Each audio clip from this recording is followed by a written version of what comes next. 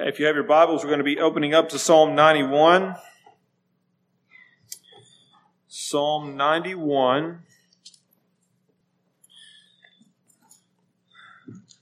Now, we mentioned last time that Psalm 90, of course it's been a couple of weeks ago now, but Psalm 90 really transitions us into a different collection of books as far as the Psalms go.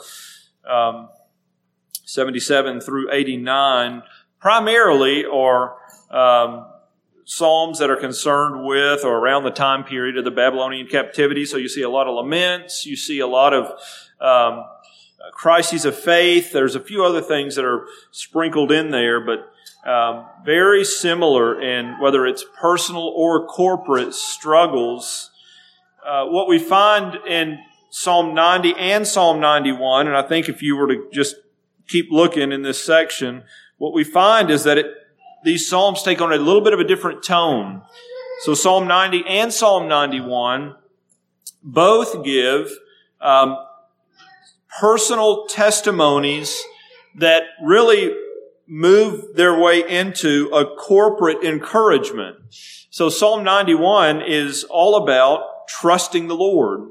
And it's a personal testimony of one who is trusting the Lord, who's inviting others to trust the Lord, and he's giving an argument for why and what a blessing it is to be able to trust the Lord. So, it's one thing, we've talked about this before, it's one thing for us to say that in all circumstances we ought to trust God. It's another thing for us to say, I trust God because I can look back over 30 years and tell you how faithful He's been to me. Right? Those are two different things. And so Psalm 91 is more of the latter. And it's someone who is, we don't know, we can't really say he's come to the end of their life. We don't know that. But it's someone who has experienced and someone who has tasted and seen that the Lord is good. And they're inviting the congregation here, or us, the reader, they're inviting us into the same sort of blessing and trusting in the Lord. So this is a psalm. It's split up into three different sections. Verses 1 and 2, the psalmist is speaking about his refuge or my refuge. 3 through 13 is a refuge for God is a refuge for His people. And then 14 through 16 is a promise-keeping God. So let's just start in the beginning. 16 verses. We'll read the whole thing and then we'll look at it chunk by chunk. Psalm 91. He that dwelleth in the secret place of the Most High shall abide under the shadow of the Almighty. I will say of the Lord, He is my refuge and my fortress, my God. In Him will I trust. Surely He shall deliver thee from the snare of the fowler and from the noisome pestilence. He shall cover thee with His feathers, and under His wings shalt thou trust. His truth shall be thy shield and buckler. Thou shalt not be afraid for the terror by night, nor for the arrow that flieth by day, for the pestilence that walketh in darkness, nor the destruction that wasteth at noonday. 1,000 shall fall at thy side, and 10,000 at thy right hand, but it shall not come nigh thee. Only with thine eyes shalt thou behold and see the reward of the wicked, because thou hast made the Lord, which is my refuge, even the Most High, thy habitation. There shall no evil befall thee, neither shall any plague come nigh thy dwelling. For He shall give His angels charge over thee, to keep thee in all thy ways. They shall bear thee up in their hands, lest thou dash thy foot against a stone. Thou shalt tread upon the lion and adder, the young lion, and the dragon shalt thou trample under feet. Because He hath set His love upon me, therefore will I deliver him. I will set him on high, because he hath known my name.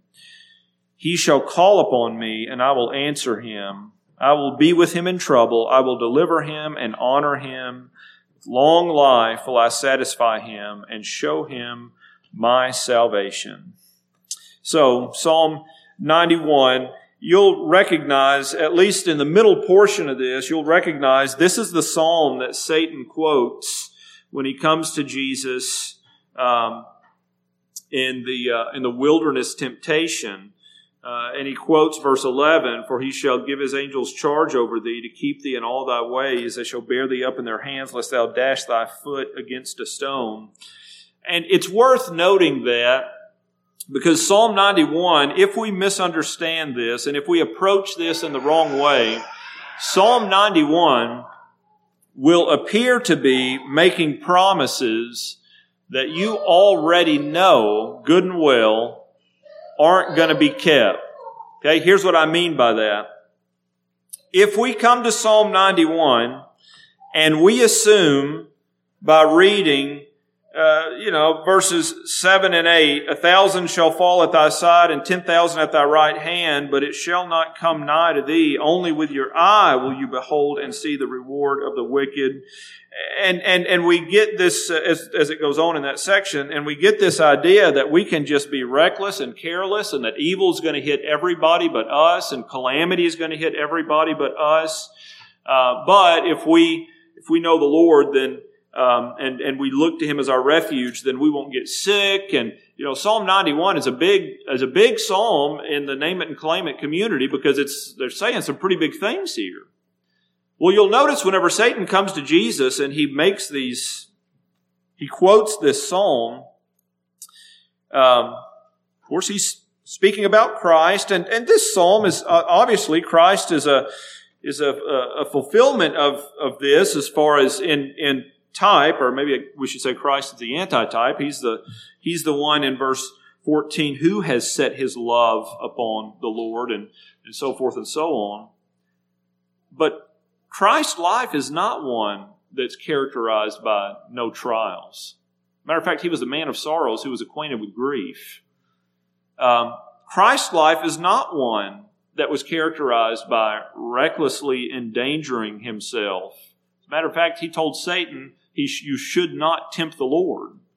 So, there's the passage in here about the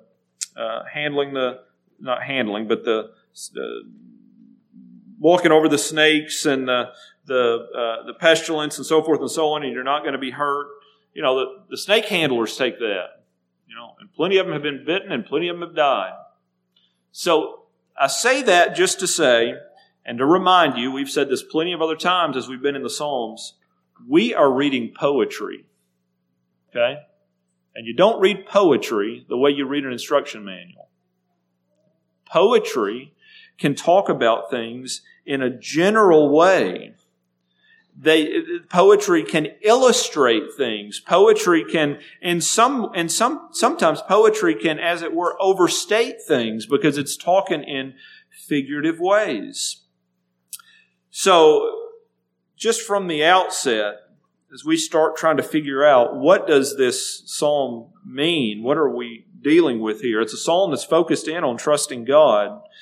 But does the psalm give you license to pick up a copperhead, and if you trust God enough, you're not going to get bit, and if you do, it's not going to bother you? Well, the answer is no. Now, I'm figuring you probably already knew that. But that would apply for some of the rest of these things, and we'll highlight those as we go through. So poetry is not meant to walk on all fours. You're meant to get the message out of what's being said. Hopefully we can highlight that tonight. So we said 3 sections here. The first section is verses 1 through 2. And the psalmist is just saying, God is my refuge. I've made Him my refuge. I'm dwelling with Him. So if you want to know something about trust and what it means to trust God, the opening line here is very, very helpful. He that dwelleth. He that dwelleth. We might think of John 15 where Jesus talks about abiding in the vine. Trusting God, and we're not going to go through the whole psalm with a microscope like this, but it's helpful to note that trusting God is something that's done as you dwell with God. Dwelling means that it's your habitation. You go there and you remain there and you stay there. It's a fixed position. It's a regular communion with the Lord. You see, the truth is there is some substance to our faith, and we're going to see that even in this first section. But the other reality is you will never prove any of this stuff if you're not committed enough to dwell with the Lord. You'll never be able to taste and see that the Lord is good. If every time things get difficult, you pack up and go somewhere else. If every time things get scary, you look for another refuge. Psalm 91 will never be your psalm. It's he that dwelleth, remains there, in the secret place, the hidden place of the Most High. He that dwelleth in the secret place of the Most High shall abide under the shadow of the Almighty. I will say of the Lord, He is my refuge and my fortress, my God, in Him will I trust. Now, the psalmist really packs a lot into these two verses. We have four metaphors that correspond with four different names for God. So, the first one is this person who is dwelling in the secret place of the Most High.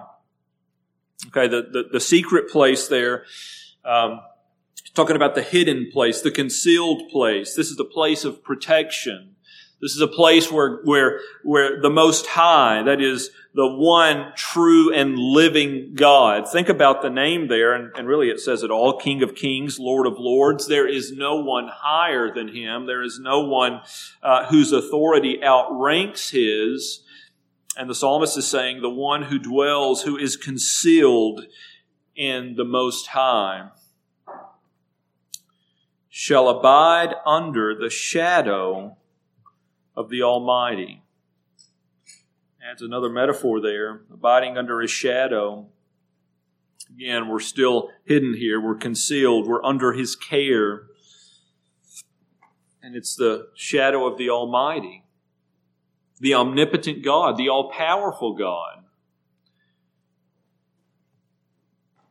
Well, we're faced with, or maybe I should say that the psalmist goes straight to right away, that if we're going to trust God, or what it means for us to trust God, means that we're trusting not necessarily, at least first and foremost, we're not trusting what we think God's going to do. We're trusting who God is. Okay? We're trusting who God is. Many times we kind of get the cart before the horse on that, and we have a desired outcome for a situation, and our prayer is that God would answer us in a specific way. And there's nothing wrong with asking God to answer us in a specific way, but the reality is the secret things belong to the Lord. He knows how to keep a secret. He may or may not do what you want Him to do. But what the Psalms say is that the good news is, while you may not know what He's going to do, you do know who He is. While He may not give you the details of all of His plans, God has unfolded His heart for you in Scripture so that you know not only who He is in character, but you also know His heart for His people.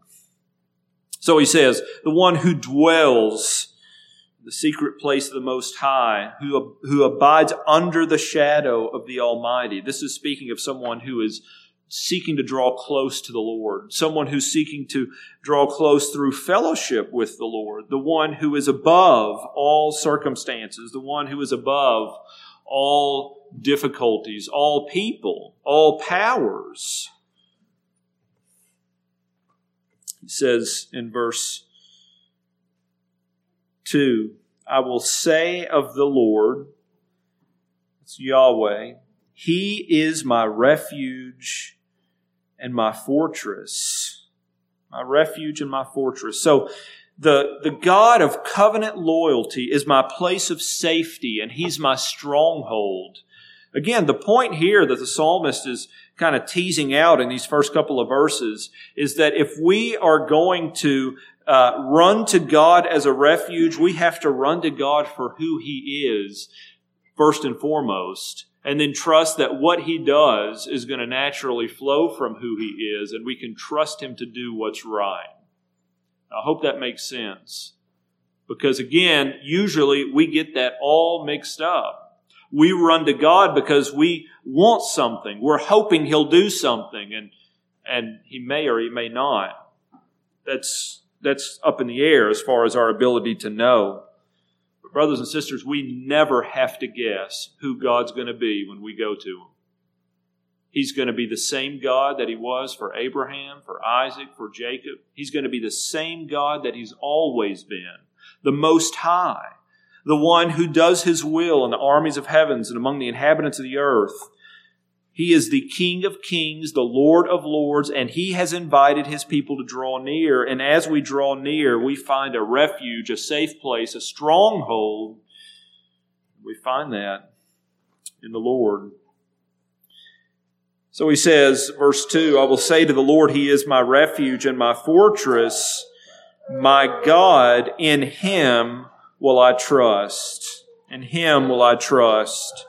So my God, again, that's Elohim, the powerful God, the Creator God. And we really get the point here of what's being said at the end of verse 2 that sets the tone for the rest of the psalm. It's in Him that I'm going to trust. I'm coming to Him. I'm coming to the one that I know about. I'm coming to the one that not just do I know the different names of in the sense of I know facts about His character and who He is, but I know Him in a relational way. I know Him in an experiential way. I know Him by way of fellowship. And because of that, I'm going to trust in Him. I'm going to place my confidence in Him, my hopes in Him. He's where I will go.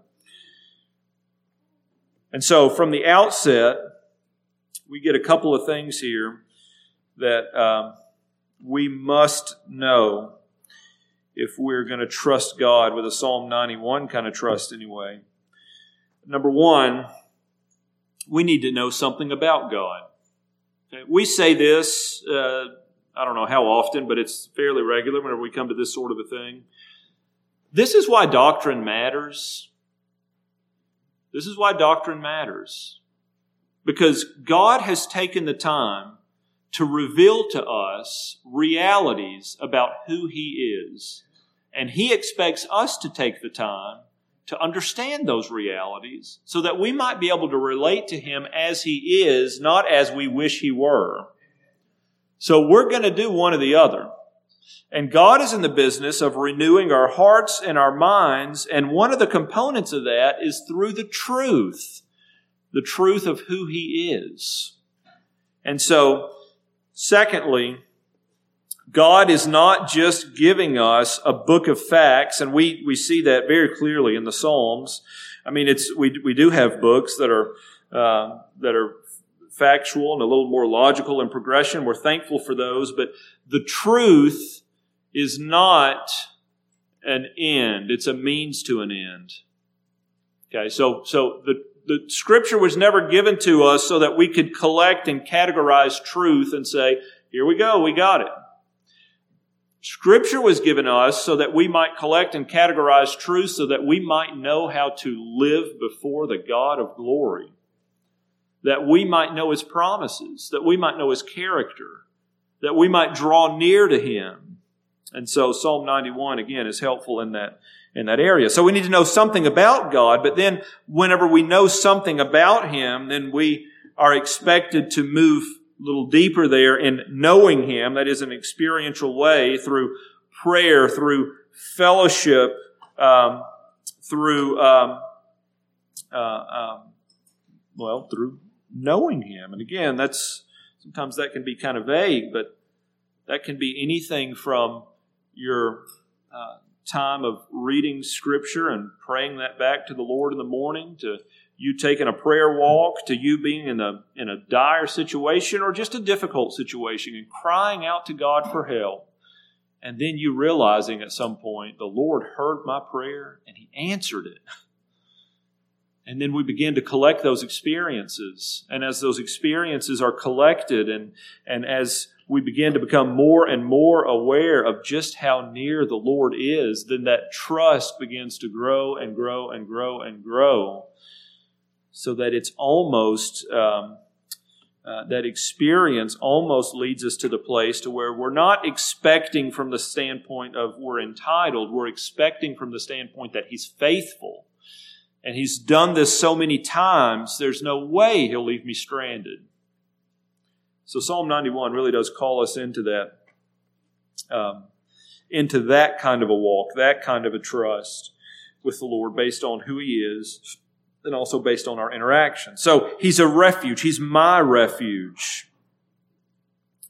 One of the things, this is just to note, one of the things that we have noticed and will continue to notice in the Psalms is just how powerful a personal testimony can be. Just how invigorating, how encouraging, how comforting a personal testimony can be. You know, that's really what we're reading as we read these, at least to some extent. And so we shouldn't forget that.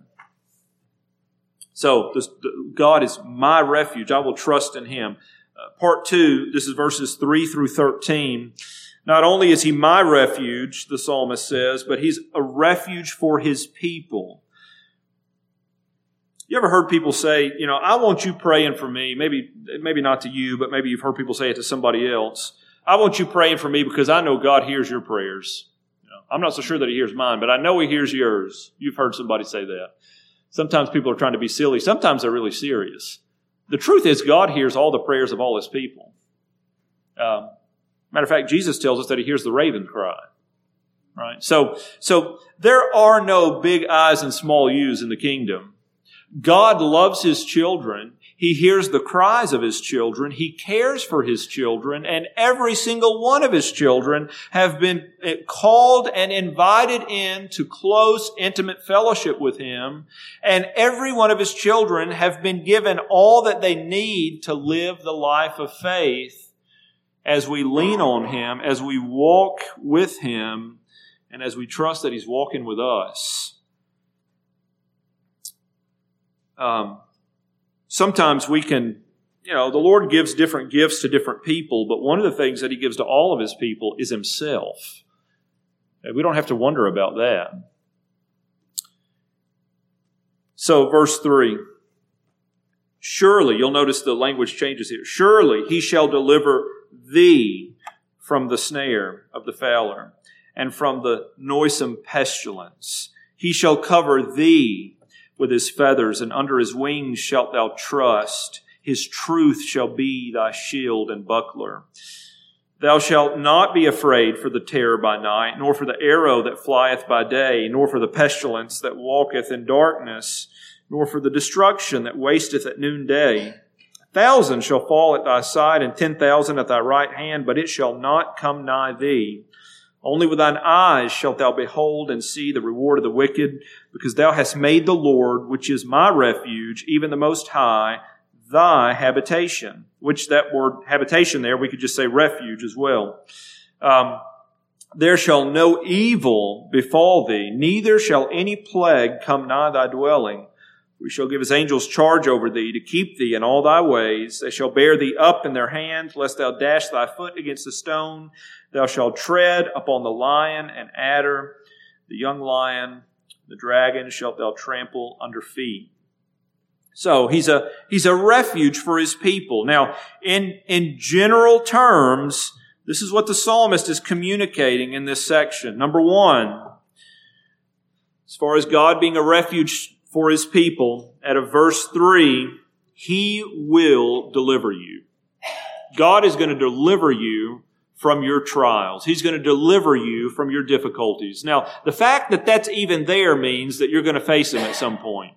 All right? God can't deliver you from something that you never experience. Verse 3, surely He shall deliver thee from the snare of the fowler and from the noisome pestilence. So the Lord in your life is going to deliver you. He's going to allow you to find yourself in some kind of pressure. And sometimes it's going to seem like it's more pressure than you can handle.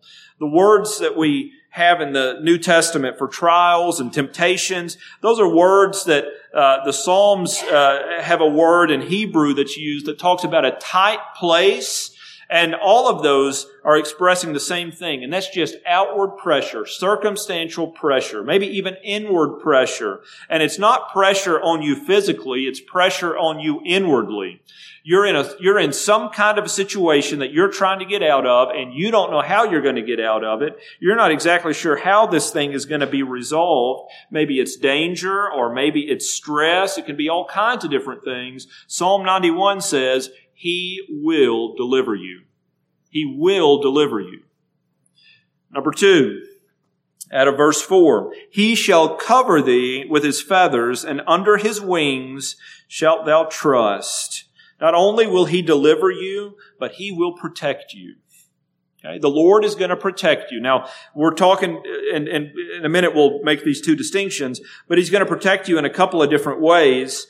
One, the Lord does providentially protect His people physically. Okay? Those things do happen. If we didn't believe that, we wouldn't be praying for the folks in Florida who are going to undergo the hurricane, right? There'd be no reason for us to do that. But we believe that there are times where God chooses to protect His people providentially from harm. But as this verse goes on, we find out there's another kind of protection, and more often than not, whenever we're thinking about trusting God to protect us, this is the kind of trust we're thinking about.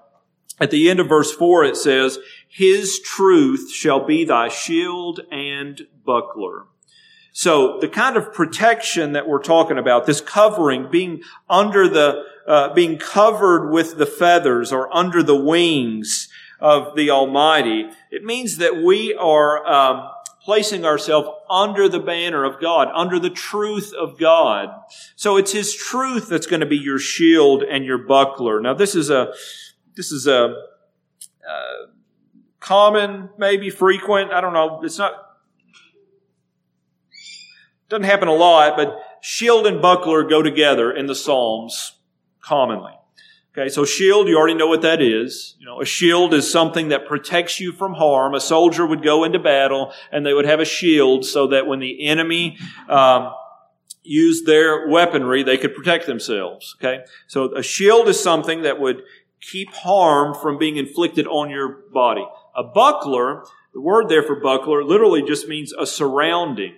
Okay, so the picture that's being painted here is that the truth will literally surround you and protect you from all sides. Isn't that a wonderful truth? The truth will surround you. It will protect you on every side. Again, brothers and sisters, this is why doctrine is so important. Now, again, we find even here that it's not an end in and of itself. It's a means to an end. So we've said before earlier that the truth of who God is meant to stir us on and to help us to worship Him, to fellowship with Him, to interact with Him. Now, in this particular scenario, as far as God being a refuge for His people, it's His truth that's guarding us. It's guarding us from error. It's guarding us from foolishness. It's guarding us from wrong thoughts about who God is and what God does. But it's also guarding us from just being fools and responding to our difficult situations where we want to be delivered, we want to be protected. God says, well, I will tell you how you can be protected. Isaiah 26:3, you will keep him in perfect peace, whose mind is stayed upon thee, because he trusts in thee.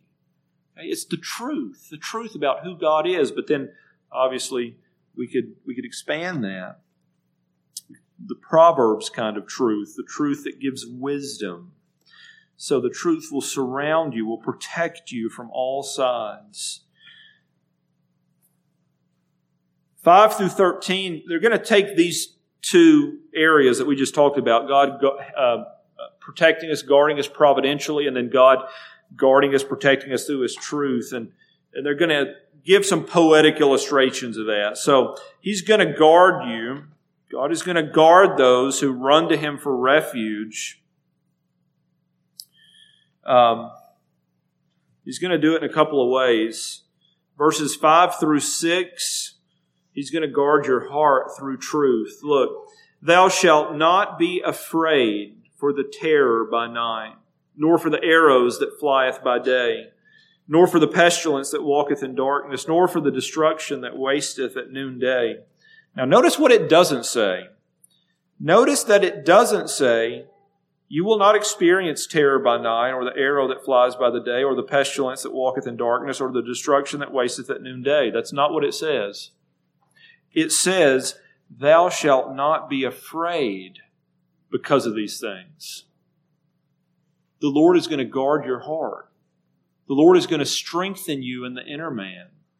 Doesn't mean that you're not going to be affected, but you're not going to be consumed with fear. You're not going to be paralyzed. Not if the truth is guarding your heart. Not if the truth is guarding your mind. Now, we could talk about this and apply this to all kinds of different areas. Typically, we don't experience fear, and I'm not talking about the kind of wise fear that says I'm going to avoid danger. I'm talking about the anxious kind of fear, the consuming kind of fear. We've got to be consumed with something before we can really be paralyzed by fear. And the Lord says that if you will consume your heart and mind with me, I will protect you when these other things come along that you are tempted to be consumed by. I will fill that with something greater. And brothers and sisters, we have to admit, if there's any awareness, if we have any awareness into our hearts, we have a tendency to get consumed with all kinds of things, don't we? We can get consumed with what's going on politically. We can get consumed with what's going on locally. We can get consumed with what's going on in our families. We can get consumed with what's going on with our friends. All kinds of things that can just consume us, wrap us up, put us in a tight place to where our world gets so small, the only thing we can think about is something that is immediately happening to us or around us. And the Lord says, I will protect you from that. I will guard you from that. But I'm going to guard you from that through truth. You thinking rightly about me and who I am in the midst of the circumstance. So, guarding your heart through truth. And then verses 7 through 13, guarding your life through providence. 1,000 shall fall at thy side, and 10,000 at thy right hand, but it shall not come nigh thee. Only with thine eyes shalt thou behold and see the reward of the wicked, because thou hast made the Lord, which is my refuge, even the Most High, thy refuge. There shall no evil befall thee, neither shall any plague come nigh thy dwelling. For he shall give his angels charge over thee to keep thee in all thy ways.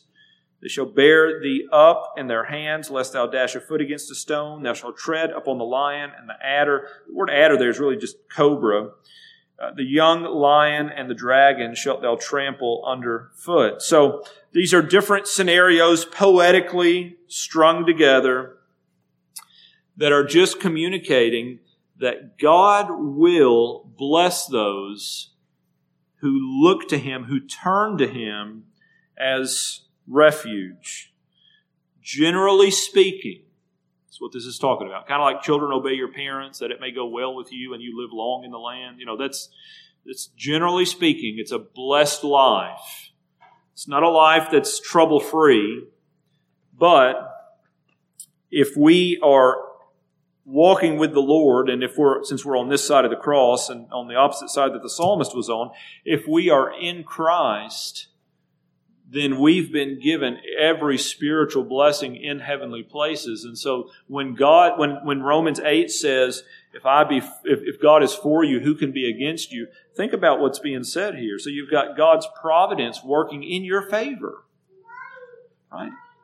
You've got God's provisions being lavished on you.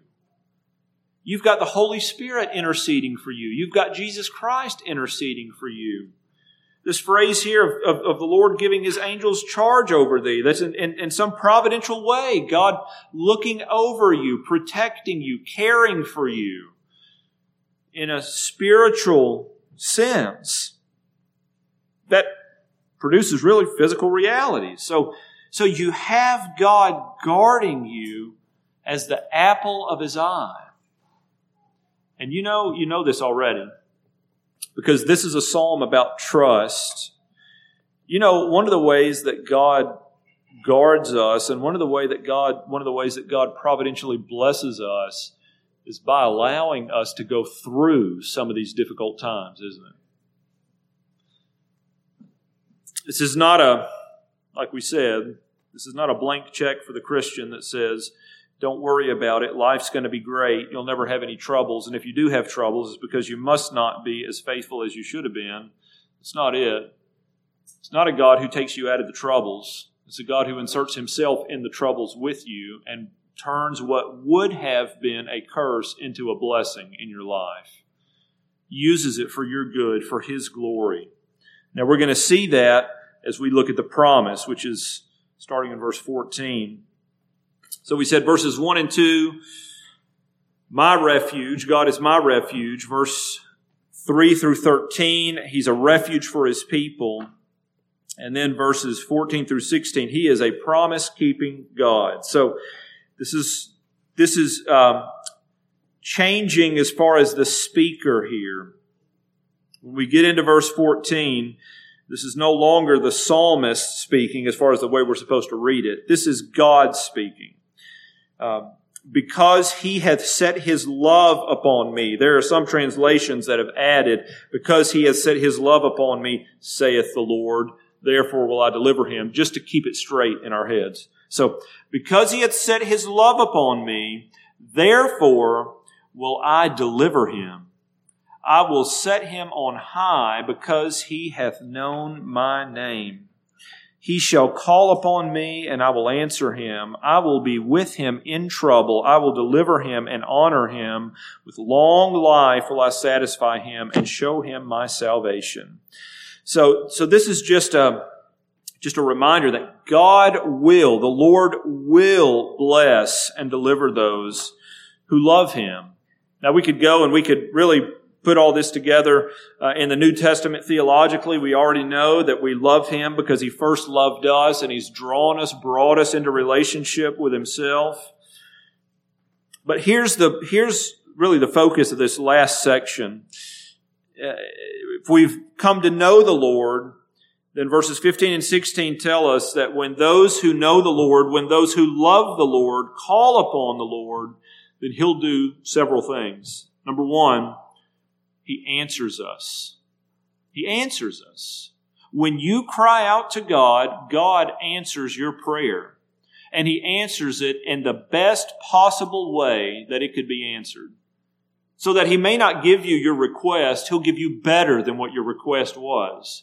And if God is your refuge and you're trusting Him for who He is, not what you want Him to be, then when we're crying out to Him, it is a comfort to know that He's giving us the best possible answer we could receive.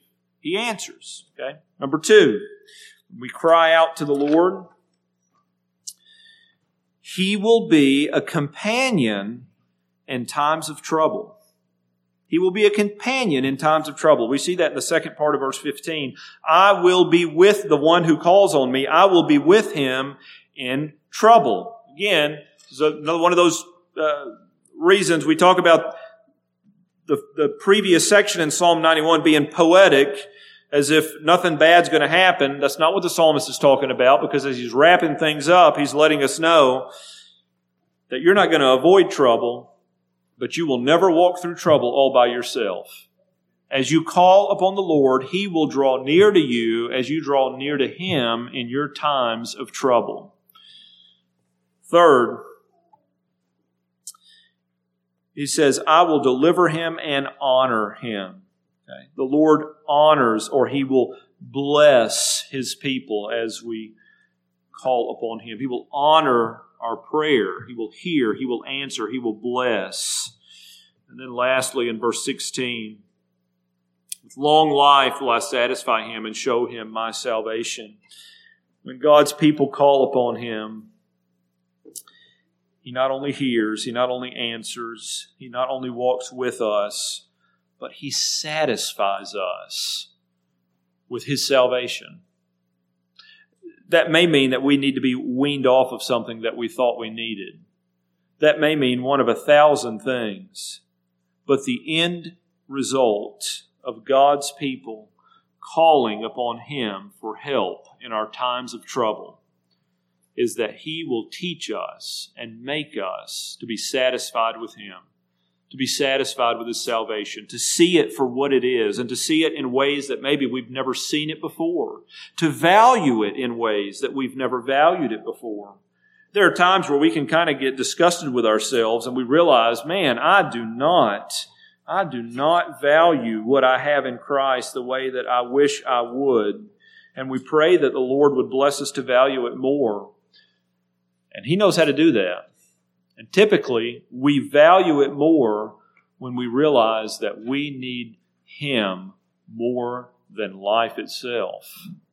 And so Psalm 91 is a psalm that pushes us into that, and it doesn't give us some sort of hopes that trials will be avoided.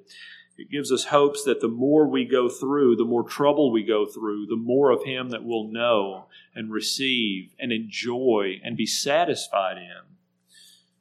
So Psalm 91, He that dwelleth in the secret place of the Most High shall abide under the shadow of the Almighty. May God bless that to be true of me and of you. Let's pray. Father, we thank You that You're a God who can be trusted. You're a God who has revealed Yourself to Your people, not only by bringing us from death to life through the power of the Holy Spirit, but also by revealing Yourself through Scripture.